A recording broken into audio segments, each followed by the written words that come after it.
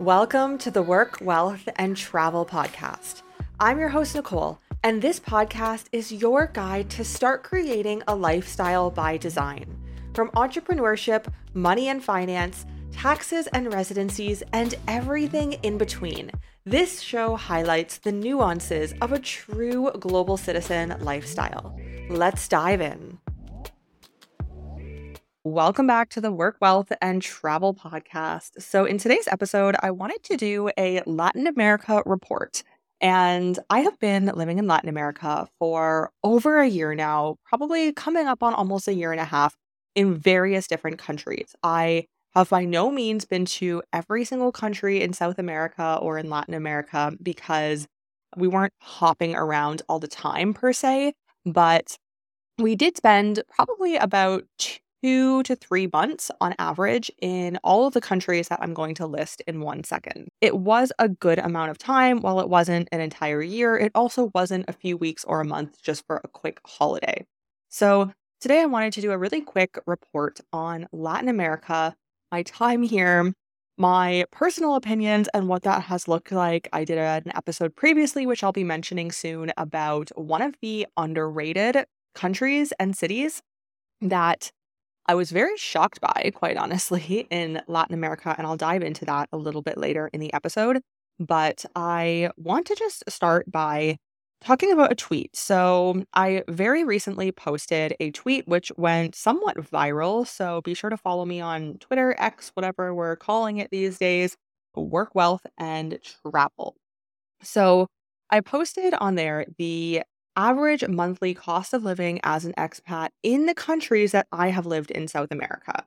So this is not, and I did get this question on the tweet itself, and that's why I clarified on it saying as an expat. So you can live easily for, I would say, a third or less as a local than the prices that I have listed. So the local living is much different, of course, than the foreigner living. You're not living in the best areas.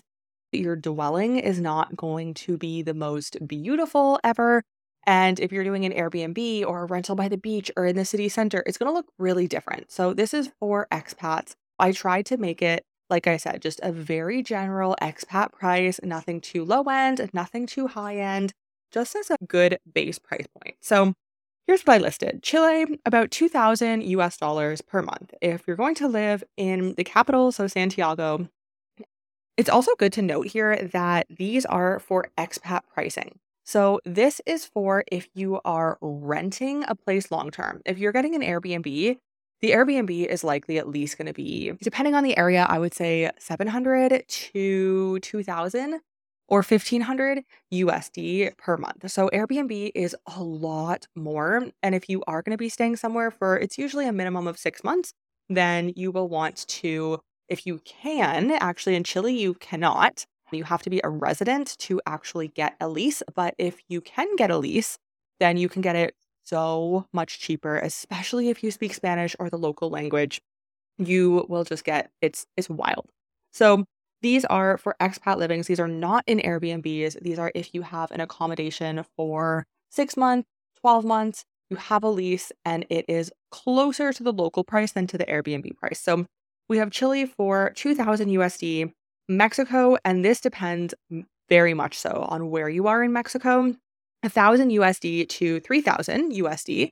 If you are in Cancun or Tulum, it's going to look a lot different than if you are just in some of the cities, especially not Mexico City, some of the not so famous smaller cities. It can be really affordable.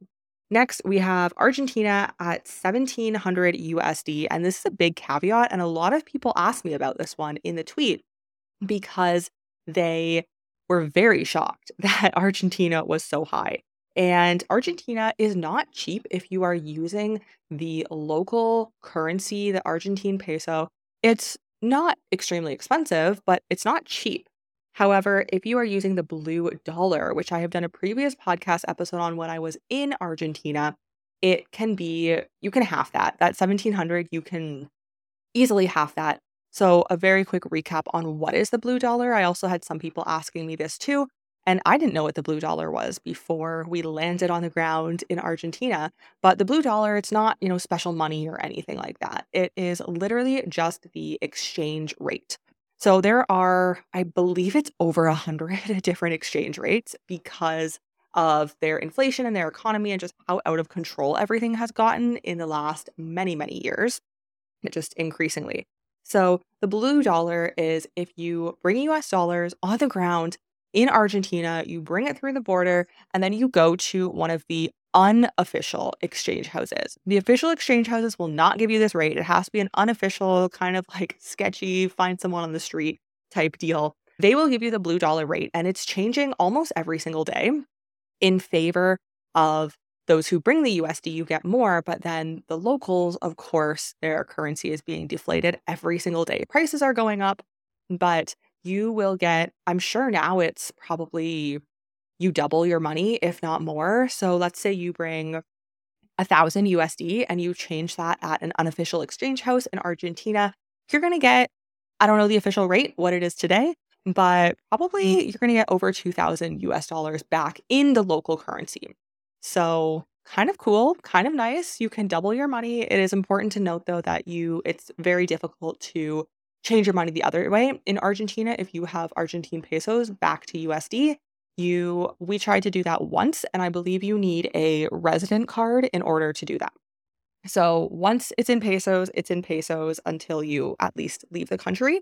But nobody really wants the Argentine pesos. So try to spend it in the country and just convert what you need. Next, we have Colombia. Colombia is, again, a very subjective one.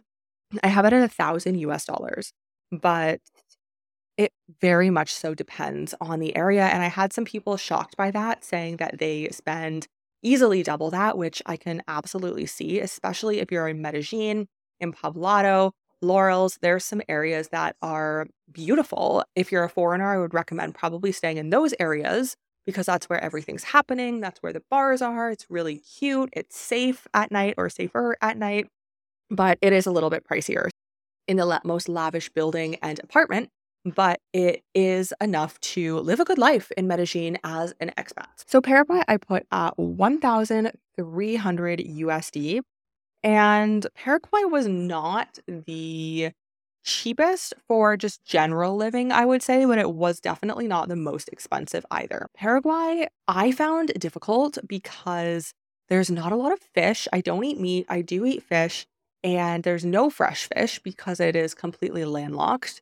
And there is the fish that you buy in the supermarket. I never bought it. It's so overpriced. It is freezer burnt. It doesn't look good. So I would just rather go without than waste my money on that. Food I did find difficult in Paraguay, so I spent some more money on good food in Paraguay. Overall, from that list, I would say Chile is likely the most expensive, although it's not as expensive as I expected before we arrived in Chile, which is where I am now. Everyone, especially everyone in Argentina, but you also have to keep in mind the economy and what's happening there. Everyone was saying Chile is so expensive, so we stocked up on shampoo and toothpaste and like everything from Argentina before crossing the border. And it's not that expensive in Chile. I mean, I was pretty shocked. I would say probably the most expensive is groceries, but still, if you're used to Western prices, it is not going to be much money.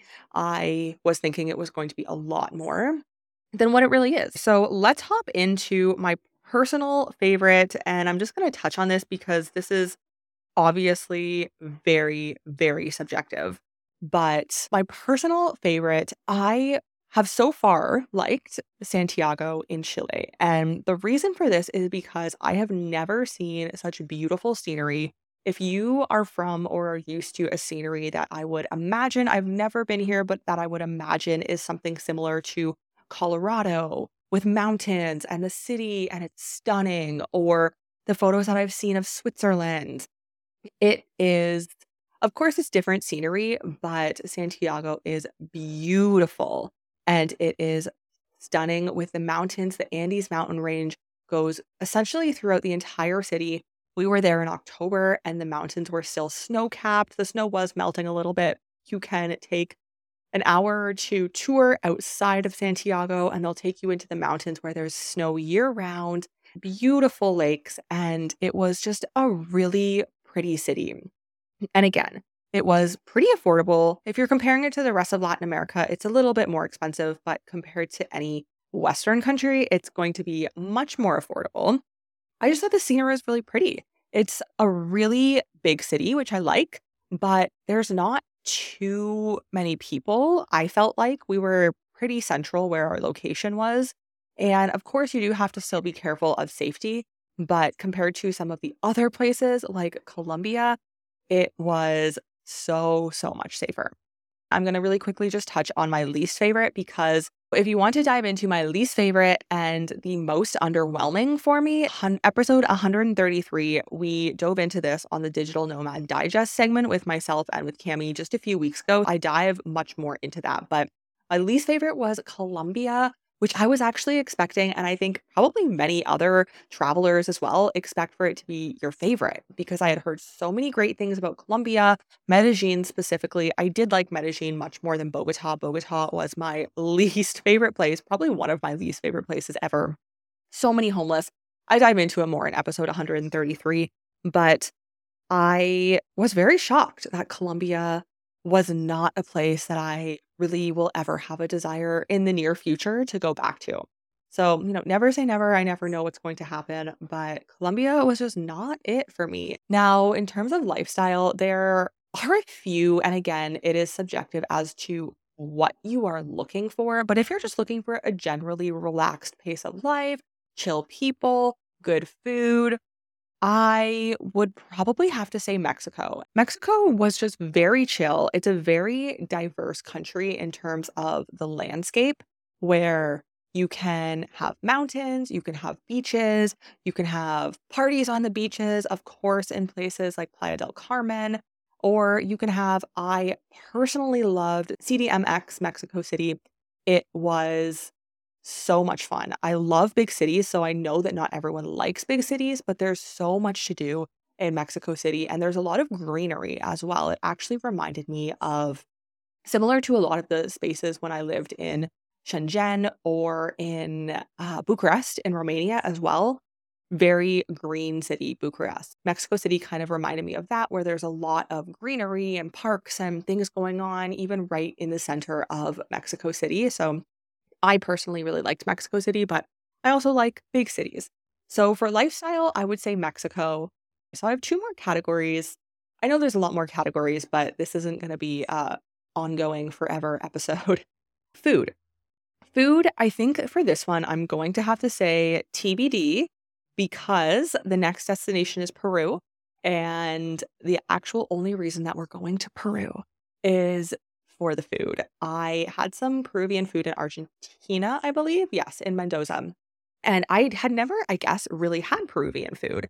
And it was so good. And of course, I love eating fish. I love seafood. And of course, Peru, Lima is right on the water. It was the best food I've ever had. So actually, that was a place in Buenos Aires when we were in Argentina. And then after that, I went back like every day for 3 days. And it was huge portions. And I was just like, okay, we need to go to Peru. So we'll be in Peru in a few weeks' time. And I'm very excited for that, for the food specifically. And I am not, I'll be totally honest, I'm not a good judge of food because I don't eat meat. So if I did eat meat, maybe I would say Argentina for their steaks.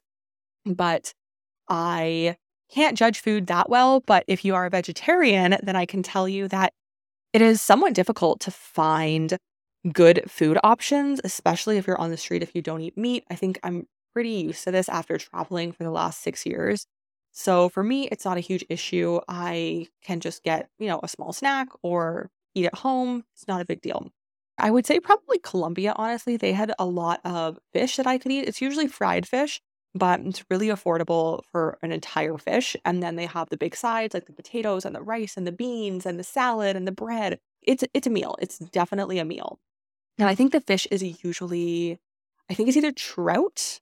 I think it's typically trout is the fish that they uses, which is a really good fish.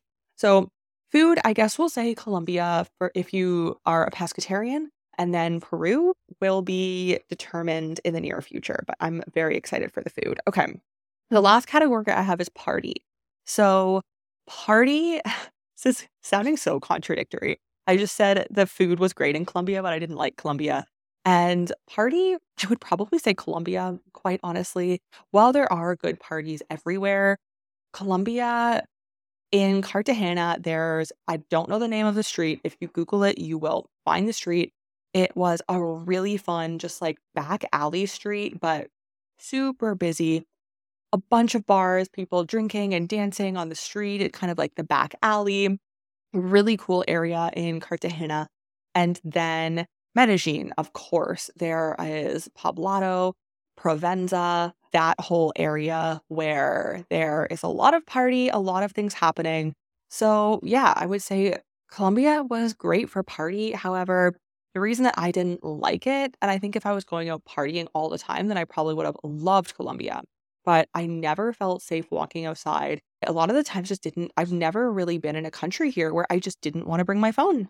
And this was in Bogota specifically, so not Medellin, but in the almost center, we were basically in the center of Bogota. I did not want to walk around and have my phone in my purse. I didn't feel safe with it zipped up in my purse, and my purse is on my chest in front of me because it's a crossbody.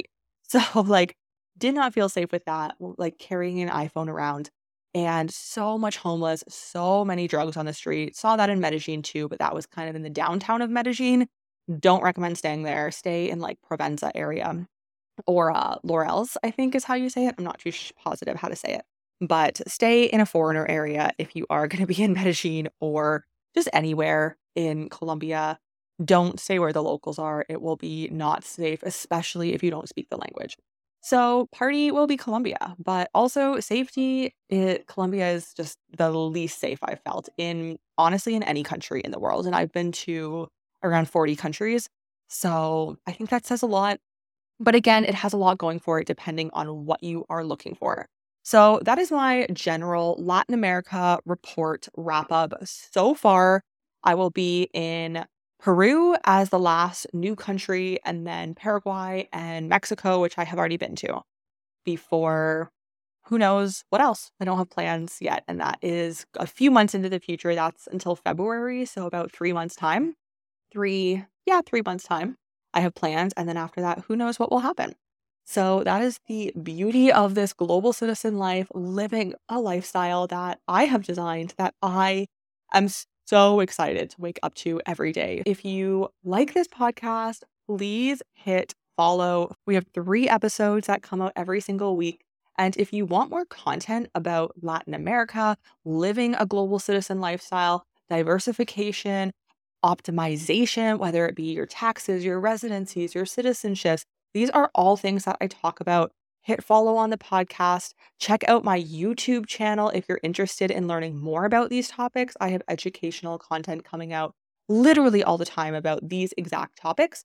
And if you want some short form content, follow me on Instagram and Twitter because now I'm posting pretty recently, actually, but I'm posting a lot more on Twitter because people are really interested in what it has been like living in Latin America full time on Twitter or X, should I say? I don't know what we're saying these days, but people are very interested in everything about living in Latin America. So many people want to live here, explore all of these countries. And so that's what I am posting a lot about over there, as well as global citizen diversification and optimization.